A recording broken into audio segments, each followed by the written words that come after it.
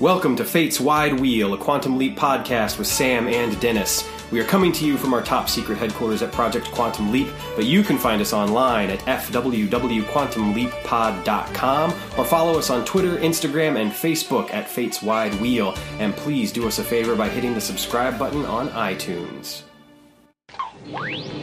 All right, here we are, Project Quantum Leap. We will be discussing Double Identity today. It was written by Donald Bellisario, directed by Aaron Libstat. The air date was April 21st, 1989. Our leap date is November the 8th, 1965. And Sam has leapt into Frankie the Hitman.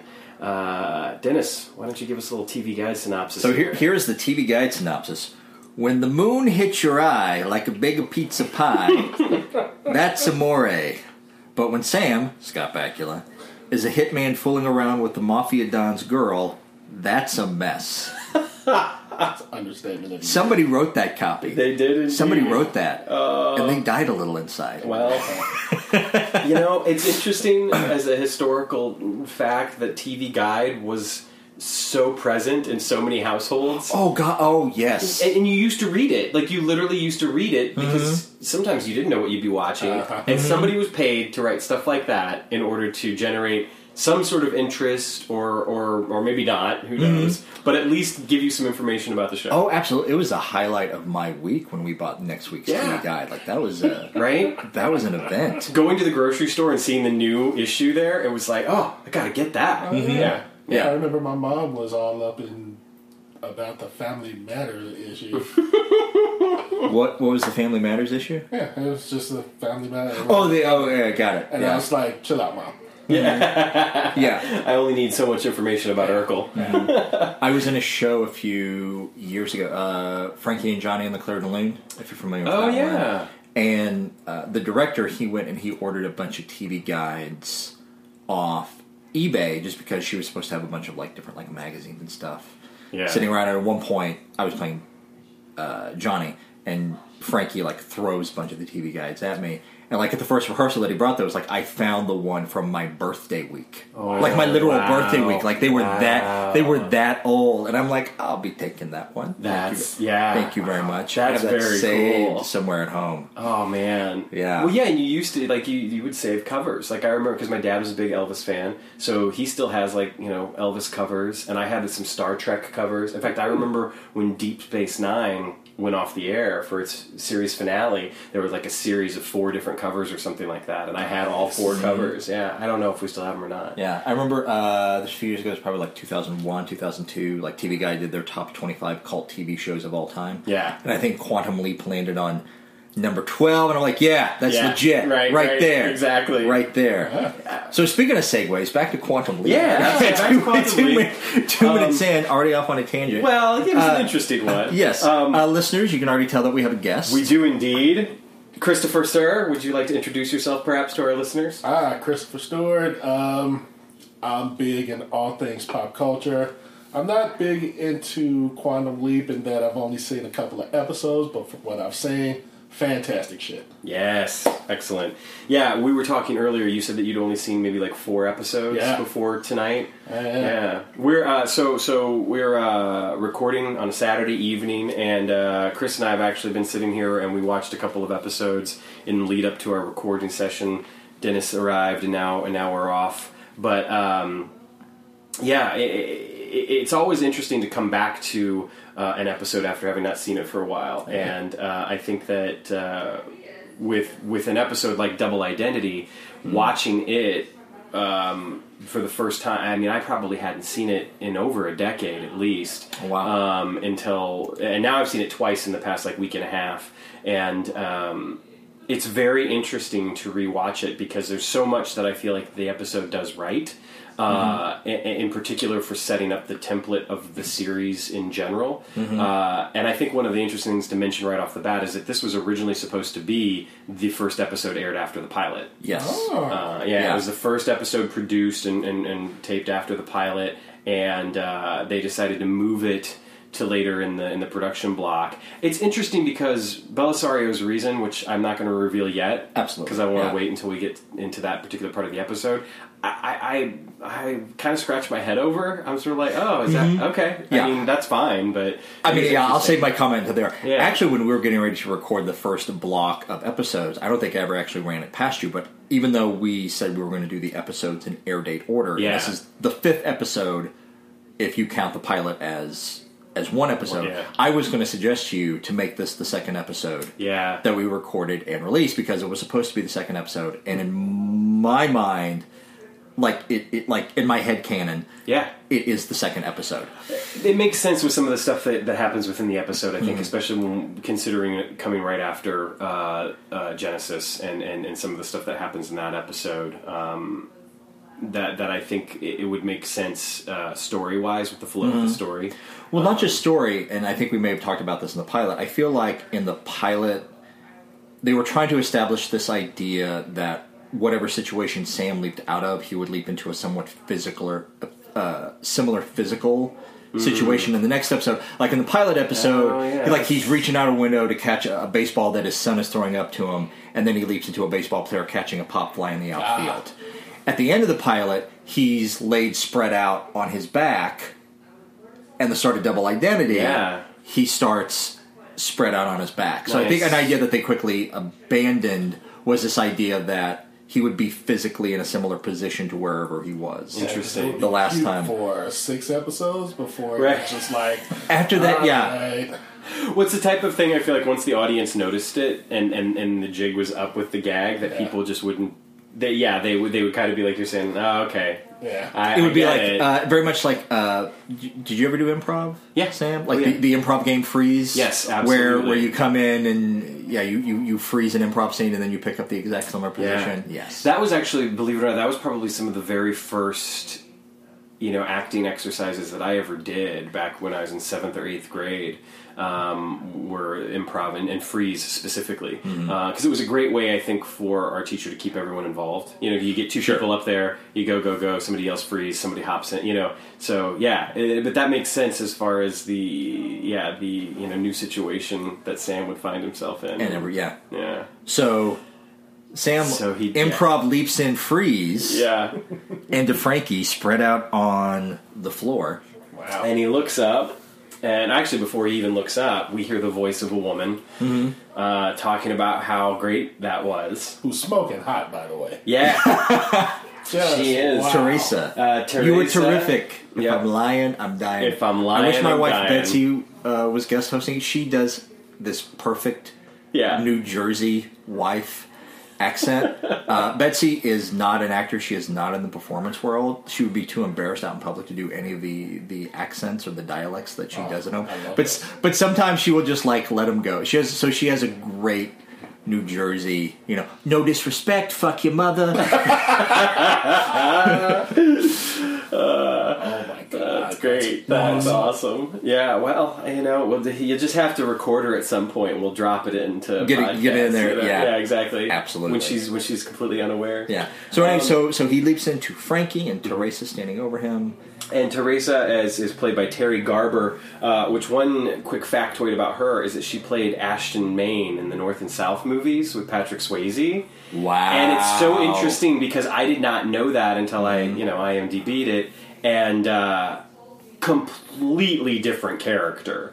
I mean, like, the fact that she is playing this sort of toxic Southern belle, kind of sultry character in North and South, and then the character that she plays in Double Identity, I feel like there's a lot of differences between the two, and it's interesting to just kind of see her range in that. Of course, she did a lot of other stuff, but that was something that I picked up on IMDb that I thought was interesting. Yeah, beautiful, fits the part perfectly. Like, just seems like the Mafia Don's, daughter, or not in this case, definitely not. But fits the bill. At first, I thought she was the Mafia Don's daughter, right? But I learned quickly after some creepiness that that there is not. So we have this brief scene of Sam pulling himself together, look in the mirror, becoming more adept or attuned at like looking in the mirror and getting used to seeing a different face look back at him, and he's very taken with. He is. He thinks that Frankie is quite dashing. And feels like that this is what a tux is supposed to look like on a person. And he even says, "Eat your heart out, Al," which I think is hilarious because, the first time he ever sees Al is in tux in the pilot episode. And so it's an interesting little callback. And then immediately after this, we proceed out into the backyard wedding scene, and it feels so much like the lighter version of the first scene from The Godfather, which is the first. Two? No, the first one. The first one? Yeah. Well, actually, so they actually both have weddings in them, but in the Godfather one, the first scene is the wedding in the backyard, the Corleone house, and the daughter's getting married, and so it's an interesting parallel, and it makes a lot of sense. Again, what we've talked about earlier with kind of fitting into certain genres and playing off of those, and this is clearly their Godfather episode. Yes, and I also think it's interesting. We talked about this with how the test was won. They almost like once you get Sam established what his situation is, they immediately break away from him for a few minutes and they set up this entire. They set up the world that he is in, which is cool because we see it through Teresa's eyes. Because Teresa's like going around and like talking to people, and it's great because let's face it, she's absolutely in this post-coital bliss mode where she's like just drifting through each little scene, talking to all of the people, and like she's having so much fun and feels so good about herself. But you can tell that some of the people are sort of giving her the side eye, like, why is Teresa so happy? What's she doing? We know. Yeah. I think that's also because maybe she felt bulletproof. You're the Mafia Don's toy. Yeah. You could say whatever to anybody. So I guess she was going around that wedding just being bulletproof, I guess. No, that's a good point. And I think that because it's something that we don't find out right away, it's interesting to see her interactions with all of those people. Then to even see her interaction with the bocce game, where she comes up, and she's got the bend over scene where she flashes her underwear to the old mafia guys, and everybody's like, those old mafia guys were like, God bless America. Yeah, but of course, like you're saying about how she's feeling bulletproof, they're not, because they all turn away, hide their eyes, because the Don's sitting right there. And in addition to what you're saying about bulletproof, the next thing that she does is she awards the game into Frankie's dad's favor away from Gino. And Gino gets kind of mad and like takes her into the garage and kind of balls her out. Creepiness ensues. Yeah, exactly. Yeah, and he's clearly very, very possessive. Michael Genovese is the actor that plays Gino, which is the perfect name for a guy who's playing a mafia don, and did a bunch of other television. It's interesting in this episode in particular. A lot of the actors did just a ton of other famous TV shows. Whether it was Magnum PI or Hardcastle and McCormick or Twilight Zone or MASH or what I mean. Like it's just like a string of like popular television shows. You know what else I noticed? Everybody looked fantastically dressed. Well, to a T. And not only what they were wearing, but their hair. Yeah, oh yeah. And the reason I bring that up is this episode actually won an Emmy Award for Best Hairstyling. Wow. For Best Hairstyling? Yeah. Oh, wow. Yeah. Was this the first Emmy that they won? It was not, and I feel like this is something that we should have mentioned, and maybe we did. I don't think we did. But actually, the pilot won an Emmy for Outstanding Cinematography. I can see that. Yeah, which is something that we didn't even talk about in that podcast. So go back and listen. Go back and re-record. But so it did. It won an Emmy for hairstyling, and you're right. Everybody looks great, and I think that goes hand in hand with a lot of stuff we've talked about with production values in general in the show. They tend to keep them fairly high. People are dressed well, dressed period appropriate. The cars look good. The music is right. It feels very authentic. Even the hitman's gun was time appropriate. Right. That's the first thing I noticed. I was like, is that a after war 45? Yeah. Oh. And which. Nice catch. Before we get to that, though, let's go back real quick because after the moment in the garage with Gino and Teresa, Sam has come out and is now making his rounds and has a couple of very fun moments, especially with Nona. Yes, at the food table, and she starts just going off in Italian, and he has. And they'll be like, "Oh boy, I'm supposed to speak Italian." Yeah. I think this may be the first "oh boy" moment in the episode, maybe. Yeah, I think it might be the only one in the episode. Yeah, but yeah, he realizes he's supposed to speak Italian, but it sets up. You don't know what she's talking about, but the word bingo. Mona throws out the word bingo. So that sets something up for later on in the episode. Yeah. Oh, and so the interesting thing about Mama that I really wanted to bring up when I found this out, because in doing some of the research, she's played by an actress by the name of Harriet Medin, and the reason I bring that up is because she was in her first role ever, actually, was in a film called Paisan by Roberto Rossellini, and it's it's a brilliant piece of post-war film from Italy, and it was filmed in like bombed out streets, and I mean it's very much the neo-realist movement began with movies like Paisan, and I remembered her immediately when I read that because she plays Harriet the nurse. It was one of the things that he did oftentimes is he cast people that he just felt like looked like what he wanted, or they had the right profession. He didn't work with a lot of actors early on. Most of his films would have like maybe 2 or 3 actors, and the rest of the cast would just be regular people that he found, and he decided he wanted to film them. It's a brilliant film, and I encourage you to check it out. It's a part of his War trilogy, and it's an incredible piece of work. And when I found out that she had been in that and realized, oh gosh, that's the same person. I don't know. It was thrilling for me anyway, just because I was like, oh wow, how about that? And I wondered if in 1989, if anyone, producers, directors, casting directors, or whatever, were aware and thought to themselves, wow, we've got this person. Probably not, because in a pre-DVD, Blu-ray streaming sort of era, it was not an easy film to come by unless you were probably in a film school or going to an art house, film or whatever. But anyway, so he has the funny moment with her speaking Italian at him. He recognizes bingo. And then we get to Primo, who is Frankie's brother. It's Primo and Angela's wedding. Yeah. Primo wants him to sing for their wedding. Yeah. And Angela has chosen Volare. Yeah, and he gets thrown up on stage to sing Volare. Yeah. It's funny because this is really, if you think about it production-wise, this is the first time that Scott Bakula ever got to sing within the context of an episode. It's not the first time that we've seen him do that, though, because we saw him in... Right Hand of God, kind of singing Amazing Grace. That's right, yeah. But this is really the first time we hear him sing. And, his musical theater background doesn't really come into play at first. Yeah, but then it kicks in. It's funny, yeah. Well, Al shows up, and so Al starts feeding him the words. And it is comical how Sam warms up very quickly to the song, and he starts eating up the attention. He even does this thing, like, after he gets through into the second verse, whoa, and he does this cheesy... points to someone. Yeah, and he does, he does like a count off at one point. It's like 1, 2, 3, 4.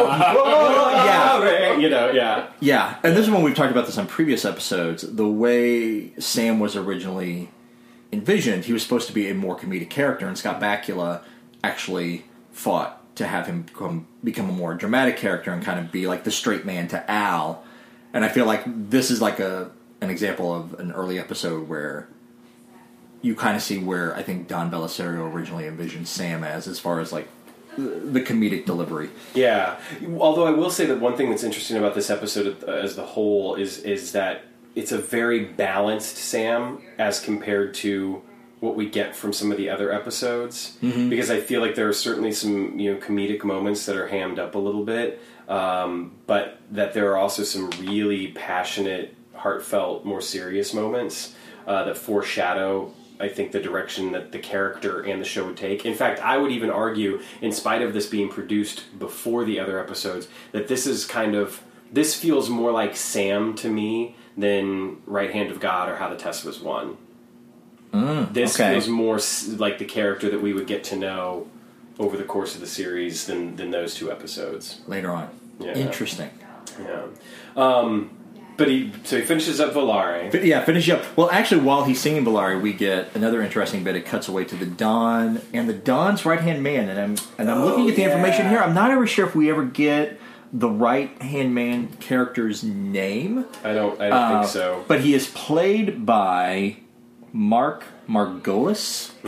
Can I give him a name? Yeah. The Don's right-hand killer. there we go. Like, he had that smirk where the Don would, like, look at him and say, I want this guy off the planet in 30 seconds. And he's just like, yeah, all right. Go get it. Yeah. Yeah. I like that. Absolutely. The Don's right-hand killer. So that DRHK. There you go. Yeah. So DRHK, played by Mark Margolis. I don't know if you recognize him. Do you watch Breaking Bad? Yeah. He is Hector Salamanca. No. Yes.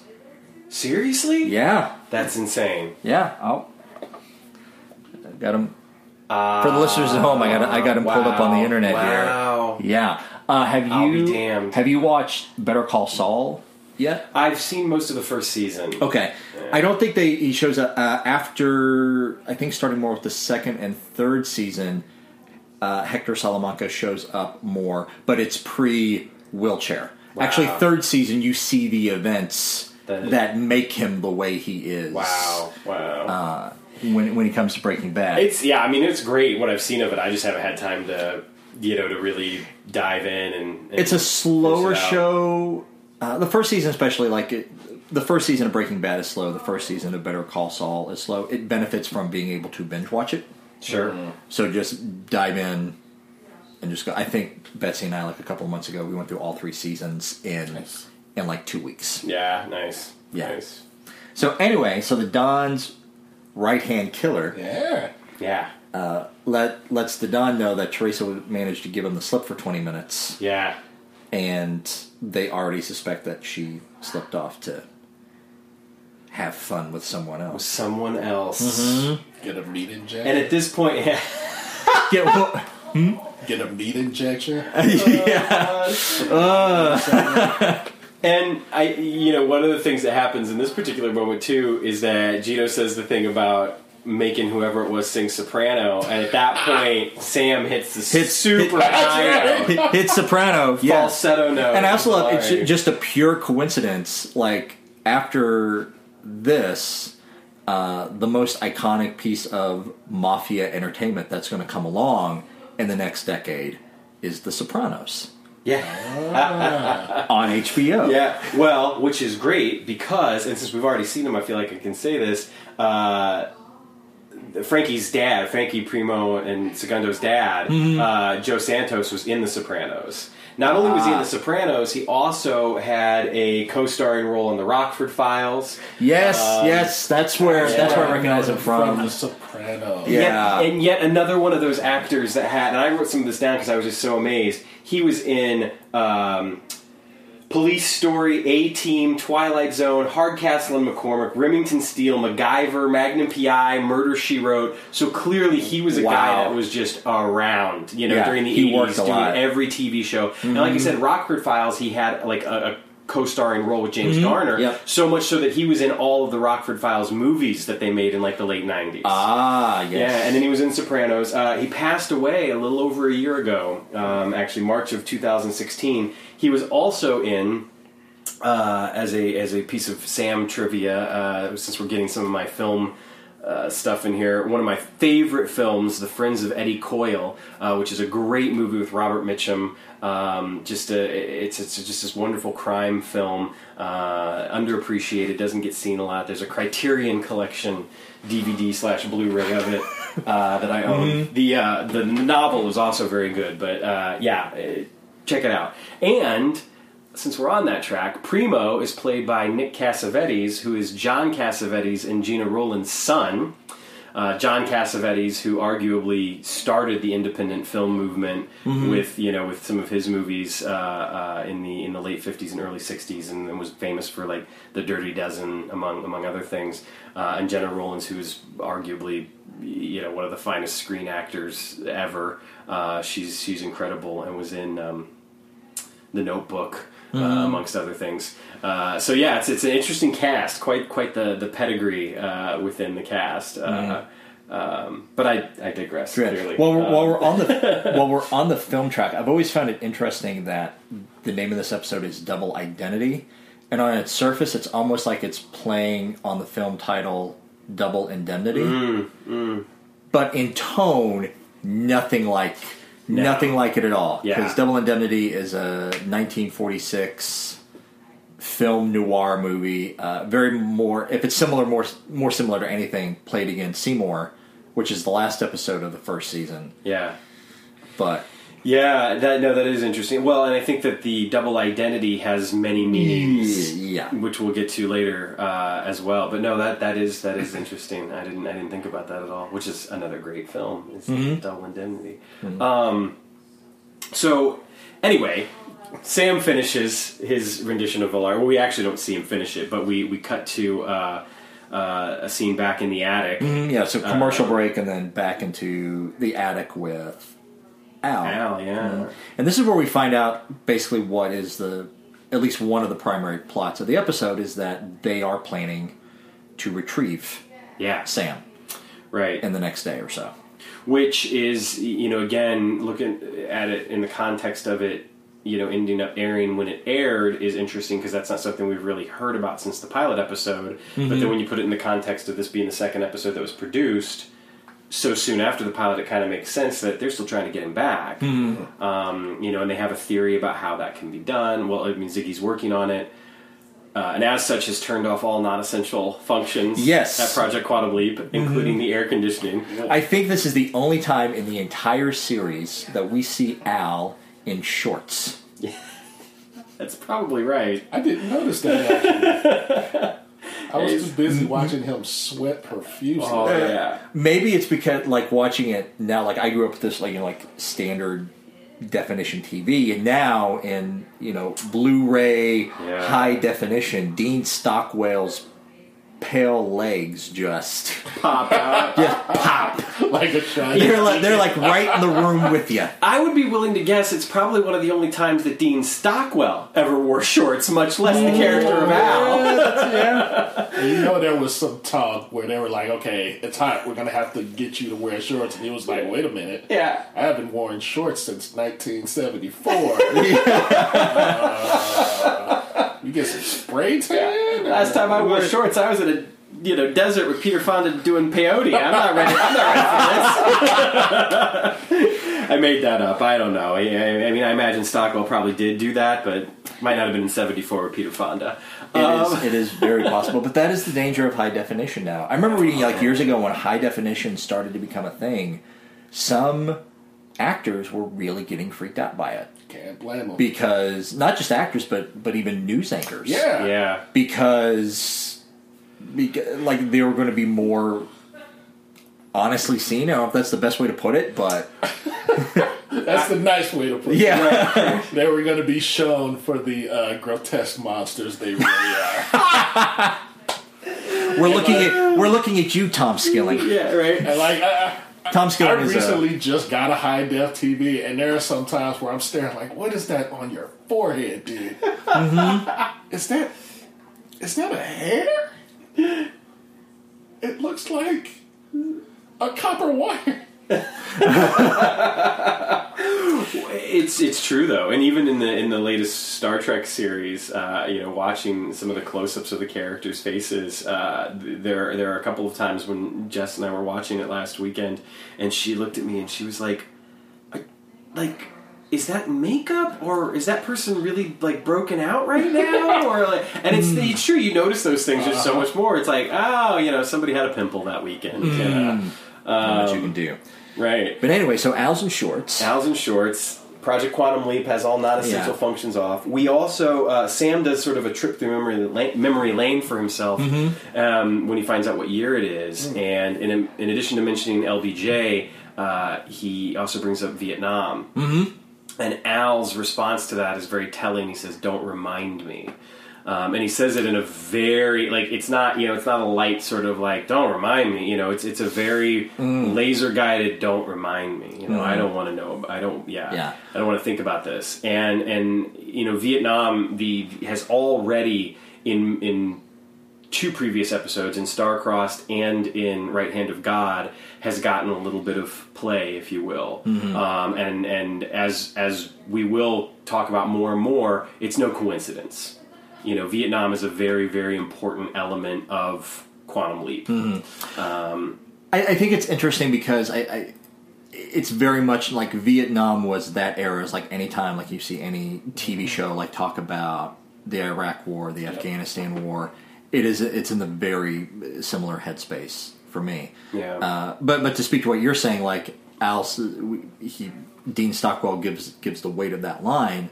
Actually, to not give spoilers away if you just happen to be watching the show along with us or haven't delved much past the first season, you learn more stuff about Al in the second season that Dean Stockwell had no clue about. Right. Until they dropped on him in the premiere of the second episode. He was like, oh, I have to totally rethink this character now. Yeah. But it's interesting, like he does manage to give that line some weight so that even looking back in hindsight that...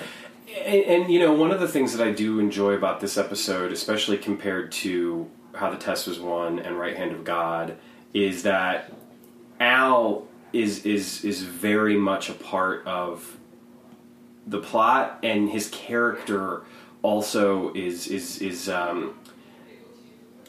it feels like Al, in much the same way I was saying earlier. This feels more like Sam as we get to know him. This feels more like the Al that we get to know throughout the series as well. And I don't think that was what we got from How the Test Was Won or Right Hand of God. I think that this feels more right than those 2 episodes did. Interesting. Yeah. But anyway, so Sam is going down memory lane. Yeah. So he remembers Vietnam. But Al points out that Sandy Koufax, is that it? Yeah. He pitches a perfect game. Yeah. Sam recalls that he is 10 years old, right? Oh, yeah. which is accurate, as we'll learn later on. He's probably 11 or 12. Yeah. Yeah. Well, and then we also get a great moment with Al noticing the disarray of the room. Yes. Yeah. He's just recently blown the fan on himself, and Dean Stockwell does this great little thing where he's kind of like rearranging his hair, and he's looking down at the scene before him, and he's just sort of like, "Oh, I know what happened here." It's like, and based on Frankie's condition when he got into the waiting room. I love that visual. It's like, well, Frankie's condition when he arrived in the waiting room left little to the imagination. Yeah. I just love that that weird, interesting visual. What that must have been like. Yeah, well, it wasn't. It probably wasn't pretty. But it's of note because what Al says is that even though all of the details of how they're going to retrieve him aren't concrete yet, Sam is going to have to be doing whatever he was doing at the moment that he leaped in at the time of retrieval. Yeah. Okay. Yeah. So there's some stakes. And we also find out at this point, Al informs him that he's a hitman. And Sam is not okay with that. And this is one of the reasons too why I said what I said about feeling like we really get to know who Sam is and will be, is that his reaction to that feels like Sam. Yes. It feels he's not okay. He's not even okay with inhabiting, the same space as a person who killed people, much less even imagining that he might have to do that. And Al immediately tries to allay his fears. You don't have to kill anybody. And Sam's just still like, I don't care. This is not okay. And it is a really nice moment. It's played very well because to me, it seems like one of those moments like what you were talking about that Belisario could have been like, oh, it's comedy. This will be a fun little gag where he's like, I don't want to be a hitman. And instead, Scott Bakula plays more genuine, dead serious, and it really plays nicely. And plus, it's more impactful that he does play it serious because nobody wants to be trapped in the body of a killer, especially if you do that for a living. So it made it that much more believable. Yeah, I agree. So after the scene in the attic, we then get this wonderful, obvious Hollywood backlot, but nonetheless, Yes. Yes. wonderful New York street scene with the three brothers, which is another thing that could be nothing, but it's interesting to note that in The Godfather there are three brothers. We've got our three brothers, so they're joking and talking around. Primo is being a little crude about his wedding night. Yes. Having given Angela all the honeymoon she needs. Yes. And Sam is, grilling him about, like, why did you even marry her? To which Primo then kind of pulls him aside and is like, you told me to. Yeah. Kind of puts his foot in his mouth, yeah. It was your idea to move in on the Carlucci's. Yeah, right. Yeah. The Carlucci's. Not the first time that we'll hear of the Carlucci's. Oh, yeah. But then Sam sees Teresa in a window. Yeah. And decides to get his haircut. See, to me, you talk about, like, this episode, like, it's more of who Sam is throughout the series. Yeah. Like, I feel like this is a very un-Sam moment where he sees Teresa in the window and he decides to go get a haircut. And it's like, it's with no motive for, like, what he's there to do. Sure.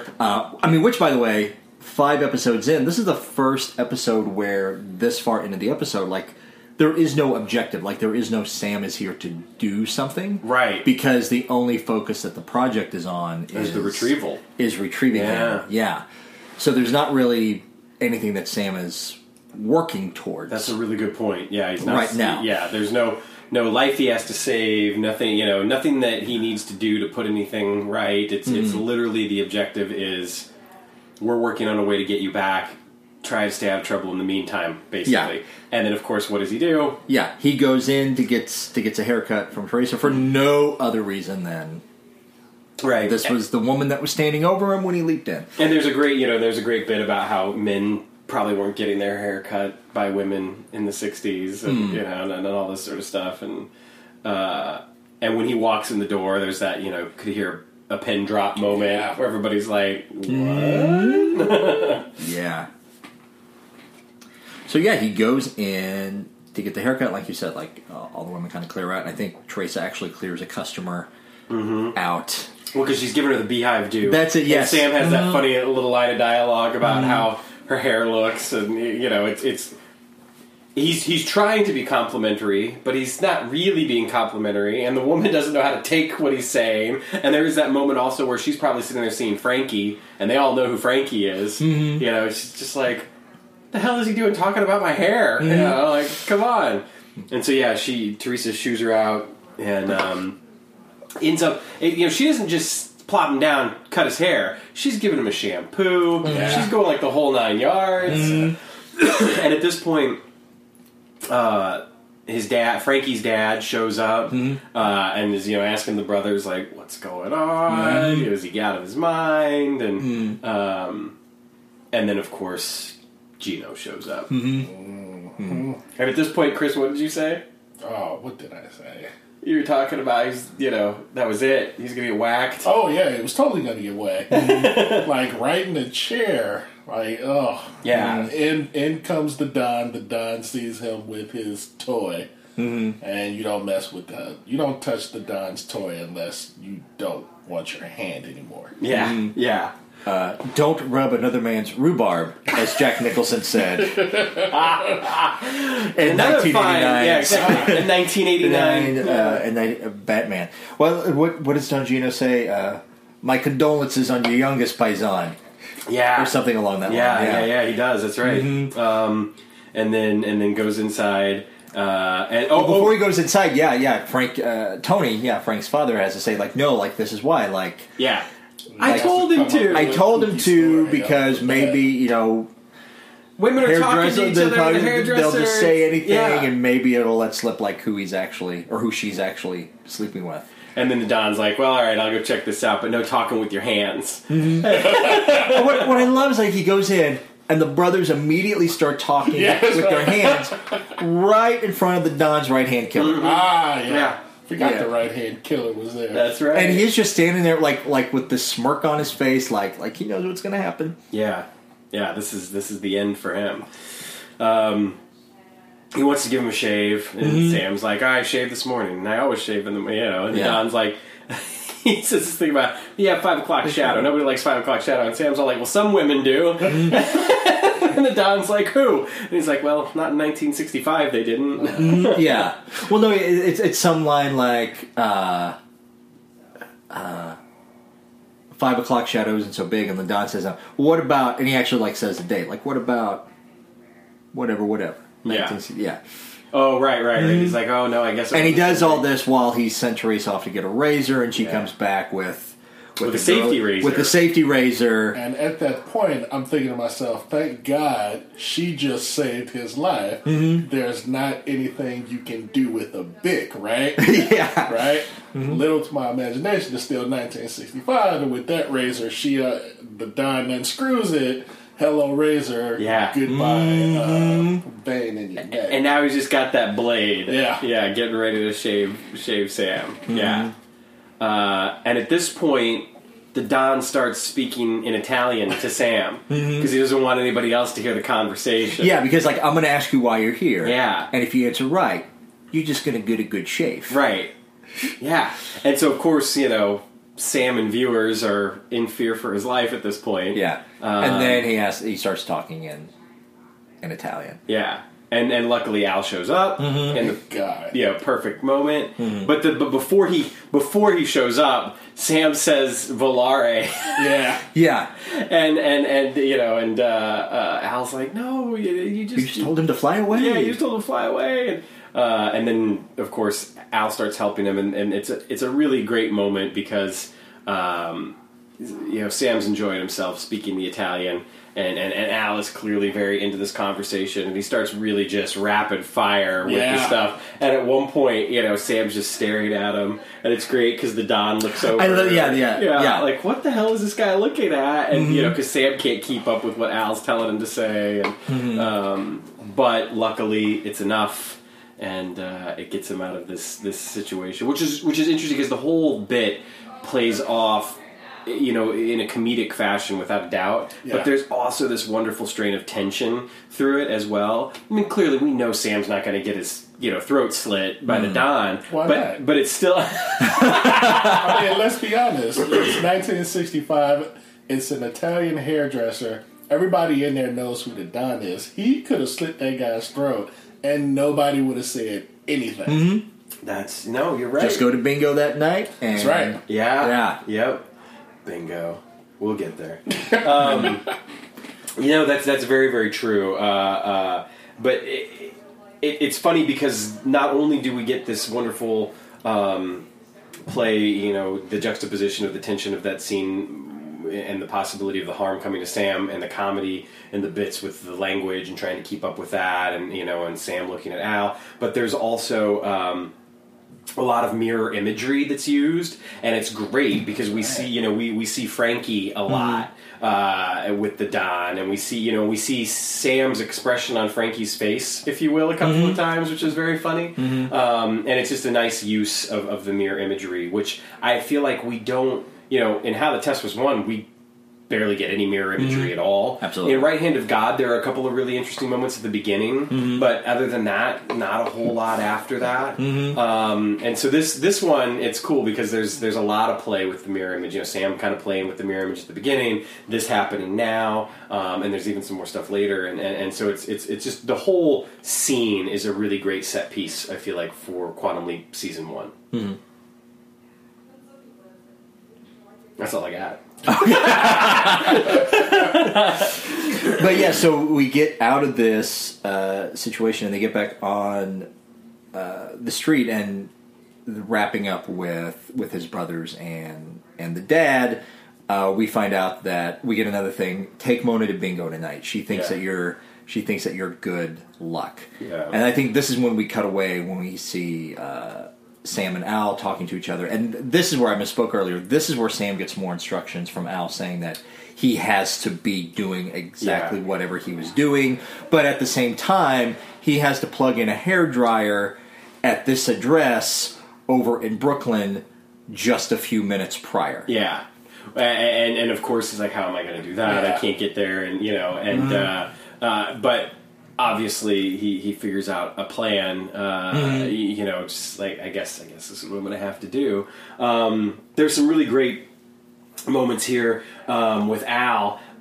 He does the hop along Cassadich line, that great moment, which is great. He talks about the orphanage. He talks about his dad. He talks like there's all of these little moments, kind of peppered in this little. And again, it's like we're learning a lot about Al that I feel like we didn't get in the last 2 episodes at all. And this feels like.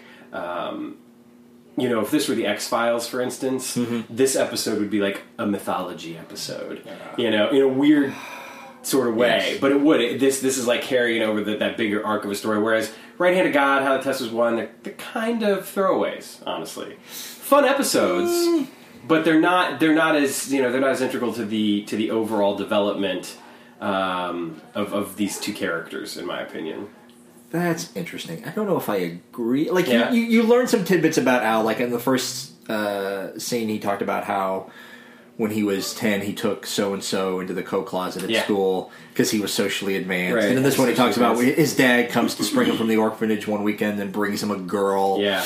At a young time. Yeah. Yes. Yeah. I don't know if we're learning anything really deep about Al in these... Sure, but it feels like it's... Yeah, I mean, you're learning more than Right Hand of God or How the Test Was Won, certainly. Yeah. It's a tenuous comparison at best, but... For sure. And the X-Files, I could never get into. I always tried to get into the X-Files. Yeah. I think I always caught X-Files when they were airing the Fluff episode right after they wrapped up a major storyline. Sure.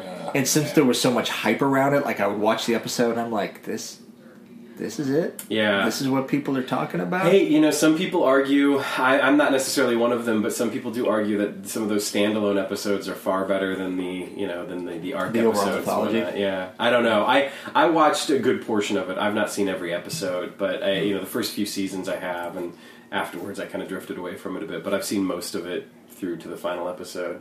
Didn't watch the new series yet, but anyway.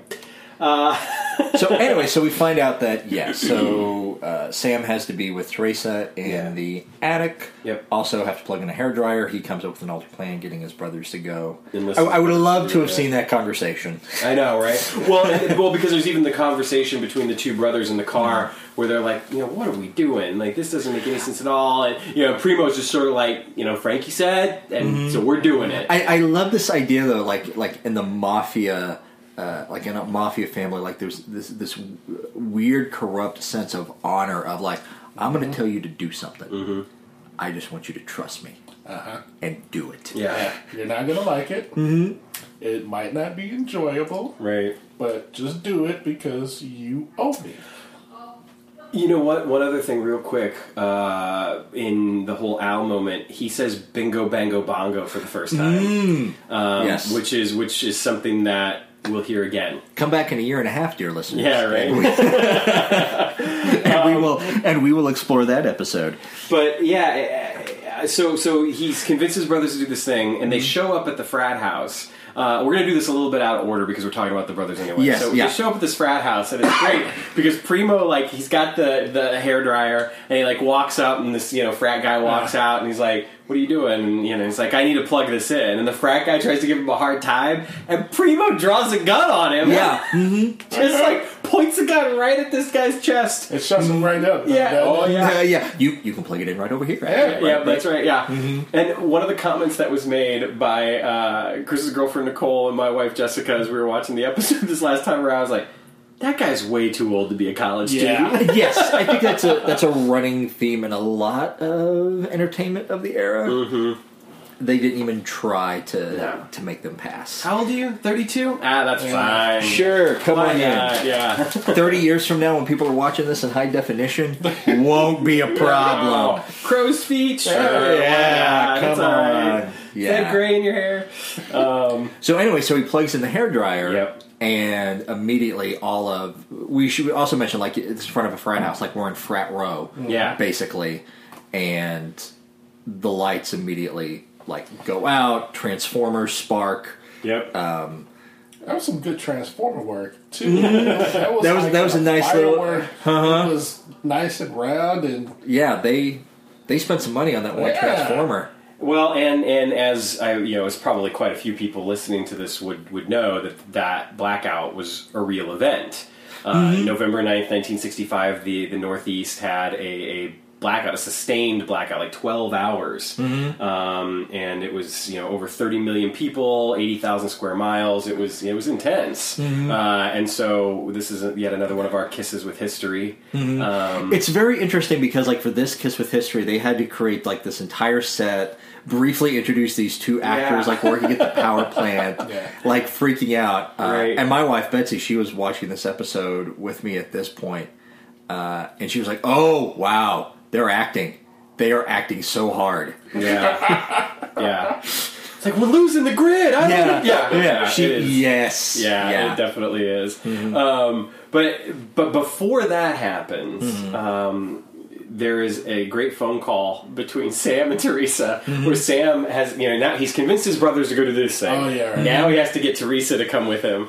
And he is, he's laying it on. He's like, I gotta have you again. We gotta do this again. It's gotta be in Don Gino's attic. And she flips out. She's like, "What are you crazy?" I think that we glossed over at the beginning is that they were in Don Gino's attic, and that makes it even worse. That heightens the stakes even more. Not only in his attic during his daughter's wedding.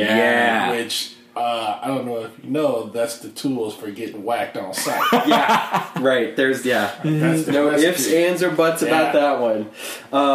And so then there's this funny, amusing line of dialogue that I was better there than I was, under the L tracks. I was better there than I was at the furnace at the church. I was better, all this sort of stuff. And there's this really interesting cut that happens because they're talking on the phone, and then all of a sudden there's this cut, and they're together in the attic, and Sam's responding to the thing on the phone. And I think it's behind the furnace at St. Anthony's. And I think that's exactly, And it's a really funny moment that in your head, you kind of imagine that they got off the phone shortly after this. They meet up in the attic, and they're hugging and everything. And all of a sudden, Sam's like, "Wait a minute!" Like, wait, excuse me? What now? Say what now? Yes. I went along with everything to get you here, but I just have to say, wasn't she also doing that in the salon with like her coworkers there? Right. She was like around, have like a sex phone sex call with her boyfriend. It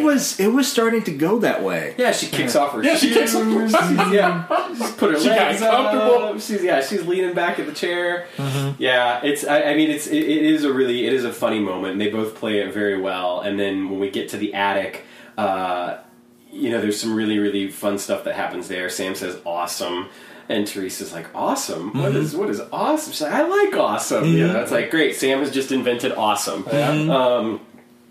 And then, actually, I think like looking that up, I can't remember like what source I read it at, but like awesome was already fairly in use at the time. It's one of those terms that we think is a much more modern term than what it is. Sure, but to the average person, the average viewer, they would go, "Oh, awesome is really out of place in 1965." It's been around for hundreds of years. I mean, they're like hundreds of years. I mean, it really has been. But like as a like a slang expression of exactly as a slang expression, absolutely. But it was getting used. It was getting used by President Kennedy. It was getting used by Mark Twain. It was getting, what I mean? Like, it's been used for quite a long time. But yeah, it is fun that she's like never heard of this expression at all, especially in this context. Yeah, and now she likes it. She's probably going to use it. But she's ready to be awesome. She's gonna, and she's gonna go back to the hairdressers, and she's gonna be like, "Your haircut is awesome." Like, what the hell are you talking about? Yeah. But then there's this really wonderful, tender, sweet moment, and it's Sam. That's what I'm talking about when we really get to know Sam, because again, his reaction to being a hitman and what he says to Teresa here, that's who Sam is. Because he can't go, like, even though he knows like this is what he needs to do to get retrieved, he can't go through with having sex with someone that he doesn't have feelings for. Yeah. and just talking about everything that she deserves, and and how she's special, and and the thing is that he's not laying it on. He's not trying to get her to sleep with him. He's not, what I mean? Like he's just genuinely like, you're special. You're great. And he's a better man than I am. Well, hey, Terry Garber looks good in the episode. I mean, what can you say?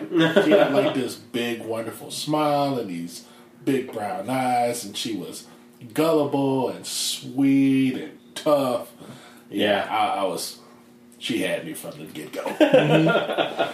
A few years ago, there was a Crack.com article that makes the argument that Sam is technically raping every woman that he has sex with on a leap.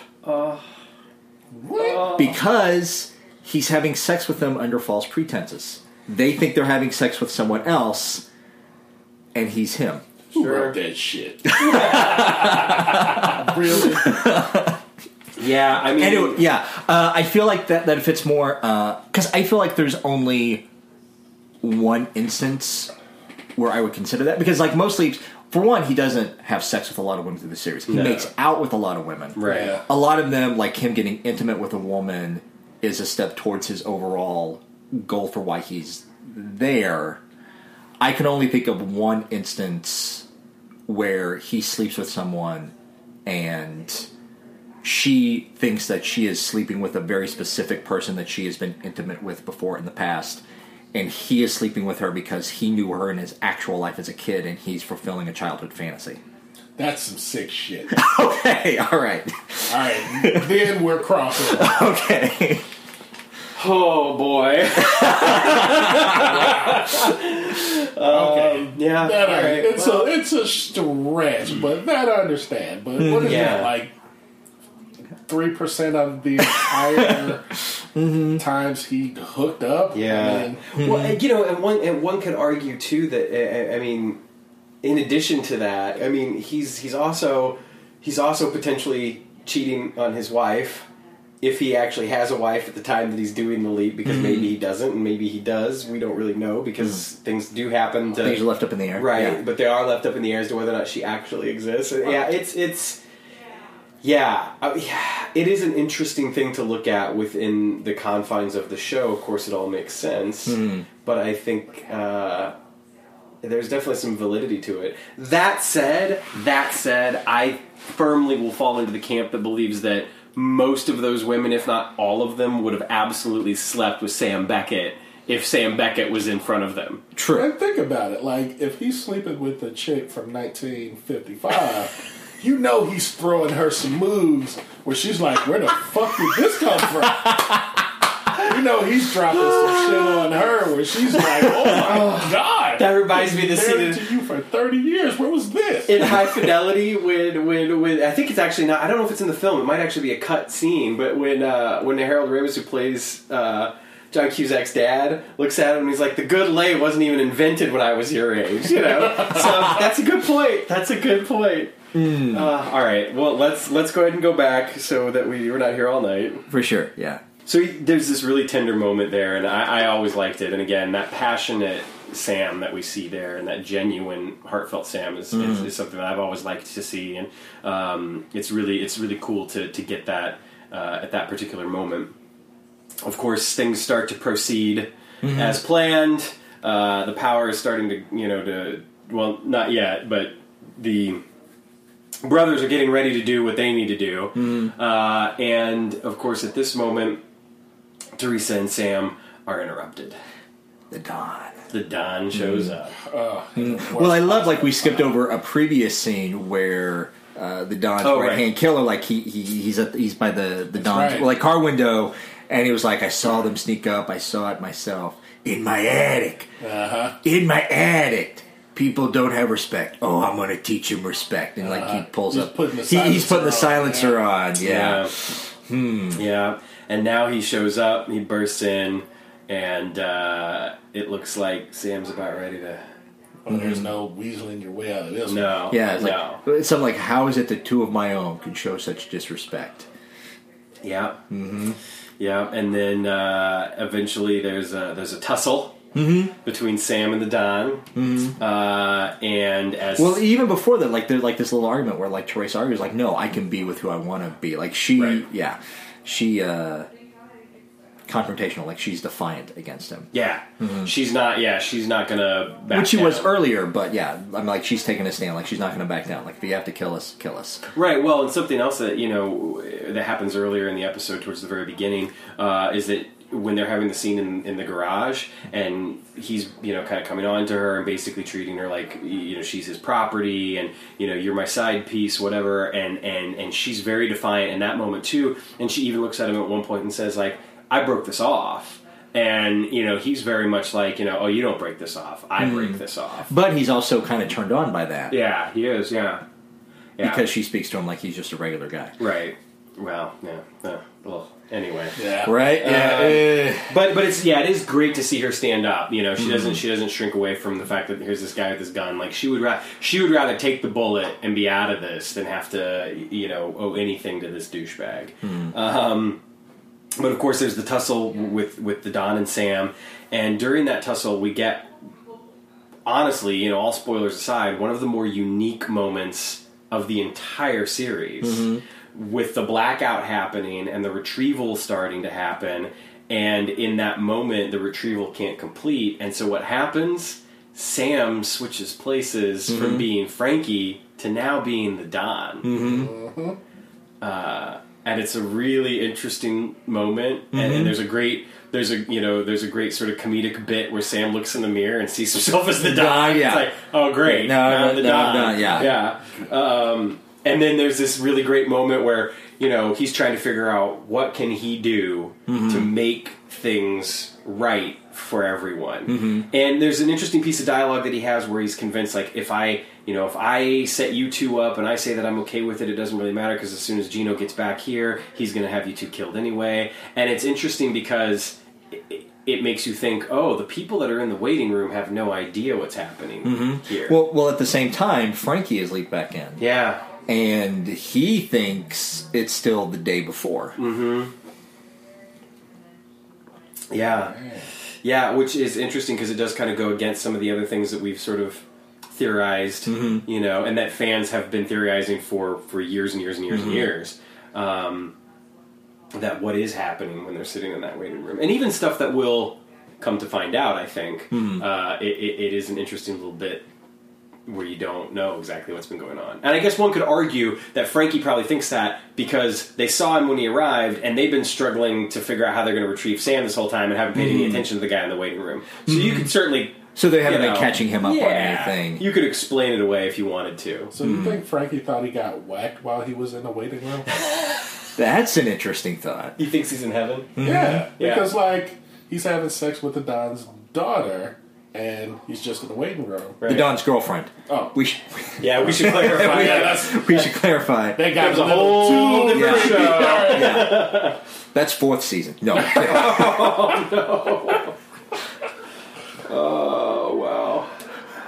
No, but that's a really interesting point, because it does make you wonder. There are, again, as the show goes on, and we'll talk about this more and more, we do learn a little bit about what's happening in the waiting room and what certain people are thinking when they get there. But at this particular point, it's all whatever we're making up in our heads, and so that's a really fascinating perspective. It's like he gets there and he's like, am I dead? Probably thinking that when he got back, too, because he was like, if I wasn't dead, I am going to be mad. Now, because immediately he sees the Dawn, and he's immediately jumping in and trying to make up an excuse, and like, this isn't what it appears. And so this is where we get Sam starting to basically talk to himself, like, how do I figure out, like, he even says in a voiceover, it's like, now that I was the Dawn, I know why I'm here. Yeah.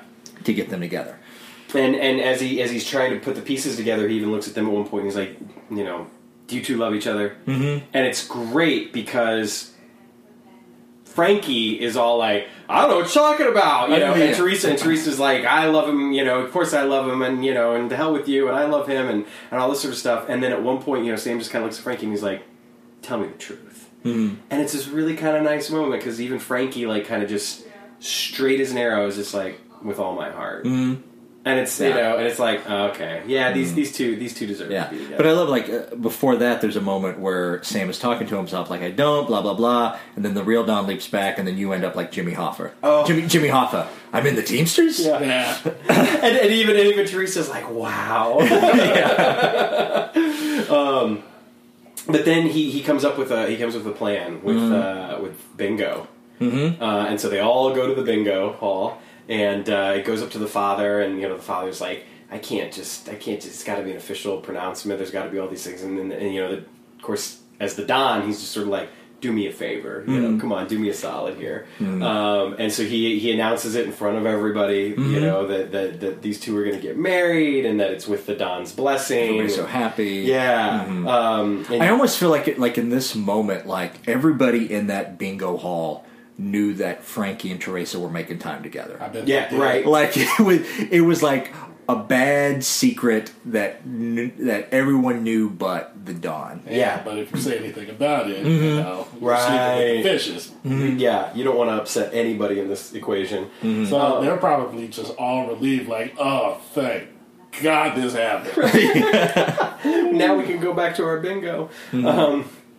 Which in that particular moment, Sam kind of walks off to the side, and Al reappears. And Al reappears in furs and like a fur fuzzy hat. Yeah. Like, There is a great moment before that, this comedic moment where Sam thinks he's done what he's supposed to do, and so he just takes this pose like, I'm going to leave now. Yeah. And the priest like turns around and he catches him. Like there's this awkward like look back and forth of like, oh, you just saw me do that. Let's pretend that didn't happen. But then Al shows up in the furs. Yeah. And walking out of the furnace. Right. Yep, out of the furnace. At St. Anthony's. And at this time, basically says, the retrieval failed. Ziggy's going to start up the systems, but it's cold right now because it's the desert at night. Well, basically says like he failed because Sam didn't follow the instructions to the decimal point. Yeah. Yeah. Lord. Yeah, which we know what that means. And Sam's like, great, now I'm going to have to, live out the next 40 years as the Don. And Al's like, no, that can't happen. He gets whacked by the Carlucci's in May or something like that. And Sam's like, And I was like, but don't worry, I know what you're here to do. And then he points him over to the bingo, and he pulls the number, and Mona wins. She wins. Bingo. Yep. And this is another thing to bring it around to the beginning of the episode. This episode, he leaps out like kind of doing like this like spin and turn to show Al the magic ball. Yeah. Which corresponds to him turning around from the blackboard at the start of Starcrossed. Interesting. That's really good. Yeah. But to jump back, so we talked about the beginning of the episode, we said originally this was supposed to have been the second episode aired. The reason why Don Bellisario chose not to have it be the second episode aired is that he thought the double leap in an episode would be too confusing for audiences, and he didn't want to scare them off 2 episodes in. Chris, what are your feelings? Kind of a mistake. I mean, I think audience might have been smart enough to get it back then, but there's no for sure, so I understand why he did it. Personally, I would have let off with it. I would have been like, this is what we're doing. Because it's honestly a damn good episode. Yeah. It's funny and heartwarming, and everybody is great, and everybody's trying to keep the secret. Everybody's trying to not get whacked. The Don is trying to hold on to his toy that he can't have. I mean, there were a lot of good elements that I love. If you were to show this episode to me after the pilot, I would be hooked. Yeah. I would agree with that, actually. I think we may have talked about this on a previous episode, is throughout the entire run of the series, I felt like Don Bellisario felt like he had to play it safer. Yep. Because for some reason he never thought like the audience was totally on board with the premise, so he always felt like he couldn't push the story too far. I didn't feel like he trusted the audience enough to be on board. Well, and I would even say that, in addition to not trusting the audience, I think he probably didn't trust, the network. I think that there was a big element of I'm getting by, you know. And as the show would struggle. You know, the show struggled a bit in its first season, even struggled a little bit in the second season. It kind of found its footing, you know, towards the end of the second season, third season, but it was never like a huge ratings hit. You know, and it did get some degree of critical acclaim, and you know, like we talked about, it won some Emmys. It was nominated for Golden Globes and Emmys, and it, you know. But I think at one point, I don't know how they tracked this at the time, but at one point it was the most taped show. Interesting. How do you track that? Like, right? I don't know. I mean, I have no idea. Yeah. But as far as like people who taped it to watch it later, because for a good portion of its run, it was on Friday nights. Right. Exactly. And you know, and it's interesting too, because this was the last Friday night episode of this season. The next episode was switched to Wednesday nights, yes. which would end up being kind of its home base for a good portion of the run of the show. I think that had it been the second episode, I mean, I really enjoyed Star-Crossed, and I think that Star-Crossed is a fun episode to go into right after the pilot. But I also think that it's sort of a heavy episode in some ways, with the, you know, Sam's fiance who left him at the altar being there, and you know, and all this other stuff that happens. I think it would have been interesting had this been the episode in between. You know, had Star-Crossed been third as opposed to the second episode. The double leap being the logic behind not having it be the second episode doesn't make a lot of sense to me, especially considering that we know that one of the intentions of the series from the get-go was that there would always be a secondary leap in an episode. You know, like much like the pilot has the baseball leap, this episode has the Don leap, that there was going to be the idea that we would get a little bit of either the next leap or another leap within an episode. So who knows the exact reasons why, but I think it's, in my opinion, the pilot aside, it might be the strongest episode so far on the whole. Again, I really like Star-Crossed, and I think that this is definitely a lighter episode. It feels a little bit fluffier in some ways, but I think it holds together better than the others do. I think it's a fun hour of television. I think, and this is differing in opinion from you, Sam, I think it is the most un-Quantum Leap of any of the early episodes. Really? Okay. Huh. I see, yeah, I do disagree. I think that there's something about this one that it doesn't feel as overstuffed as Right Hand of God.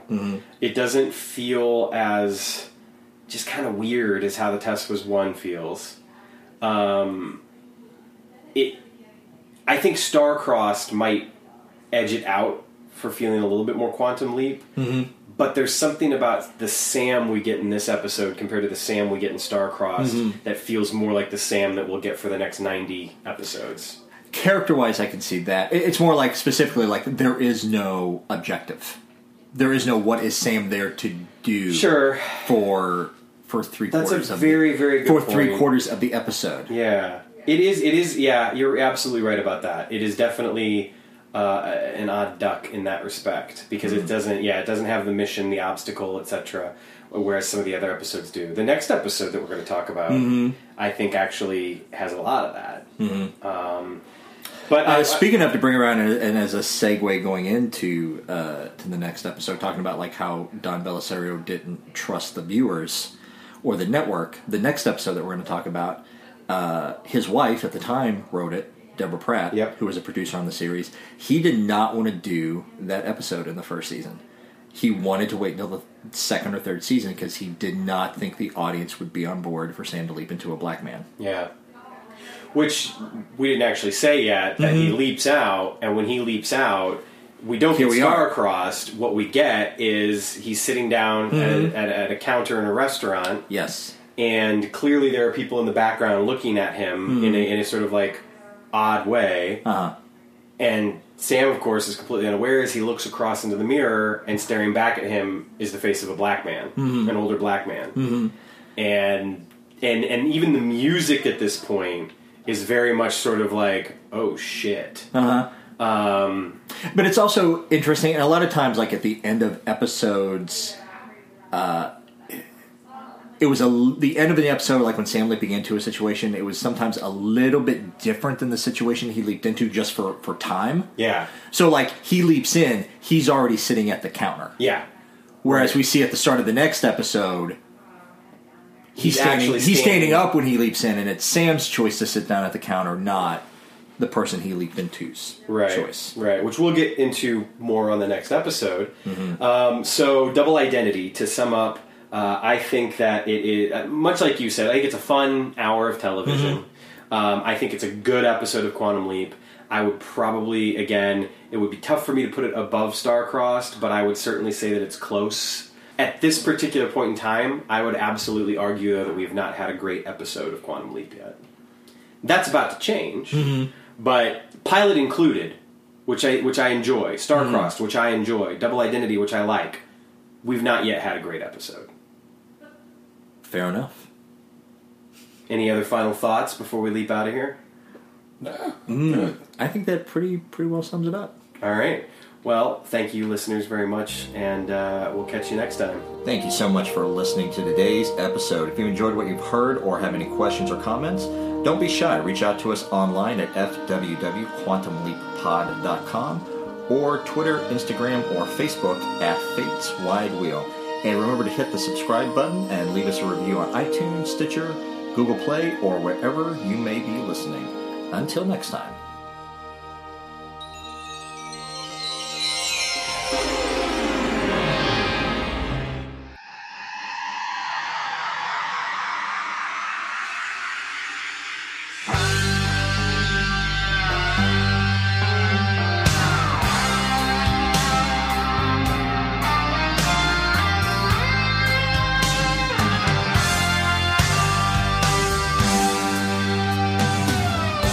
As I travel in space and time, I want to stay, I want to go. You see my face, but it's not mine. But you can't see, you'll never know. How can we meet if